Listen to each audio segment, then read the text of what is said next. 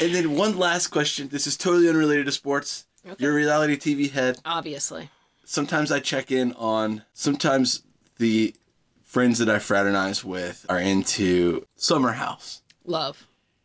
Should we be worried about Carl? Yes. End of podcast. No, I guess, like... You mean like using he and Lindsay? He's with someone who's unstable to me, and he's also like replacing. He's like putting something is equally as destructive as alcohol in place of alcohol by being with her. Okay, well, I think so people have debated how real that relationship is. I think it's real insofar as, like, they're happy to be a Bravo couple. You know what I mean? Okay. Like, they both like that the other person is famous from Bravo. Okay. I went to BravoCon this year with Were you part of, like, a stampede?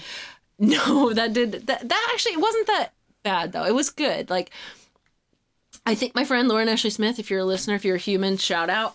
We went together, and she actually hosted a panel. So, but we got there, like, after that, and several people were texting us, like, are you okay? Is it crazy? We're like, we're having the time of our life. We've never been happier, so I don't know what your problem is. Saw Lindsay in person, was my point. Oh, hubs. Really gorgeous, really pretty. Okay. So, there's that. That's what I was worried about. There's that. We also saw a panel where it was, like, all the younger-ish couples. Okay. And they were on that, along with Paige and Craig, who hate each other. No. Fully Paige hates Craig, which is normal. Like, I mean, that's relationships. Thank you.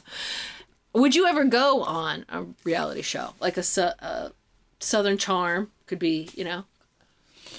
I don't think so. Yeah. I don't think I would. I'm pretty private when it comes to, like, my vulnerabilities in romance. And so I don't think I could have those, it depends. Not to call them wins and losses, but those, like, losses on screen. Yeah.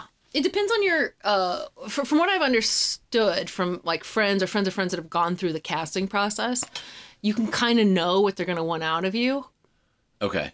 And some people, they don't really pry. And some people, they really do. Okay. Like, you could be, like, the party guy, maybe. Yeah. It doesn't. Like, let me be Shep. Yeah, you could. I mean, that ended... he's still alive. I don't know what it ended, but he's kind of not. Yeah, I'd be the party guy. Until he killed me. It's another Chris Farley. Whatever. Yeah, you're 15 Sid years Farley. older than he was when he died, but sure. Don't you feel weird about that? Like, now you're in your 40s, you're way too young to die, but if you died, people would be like, well, they had their moment. They tried. Yeah. That's tough for me. Because it's not as tragic. No, if you're 25, yeah, 27. Yeah. Thank you to the one. Yeah. The one we'll always remember.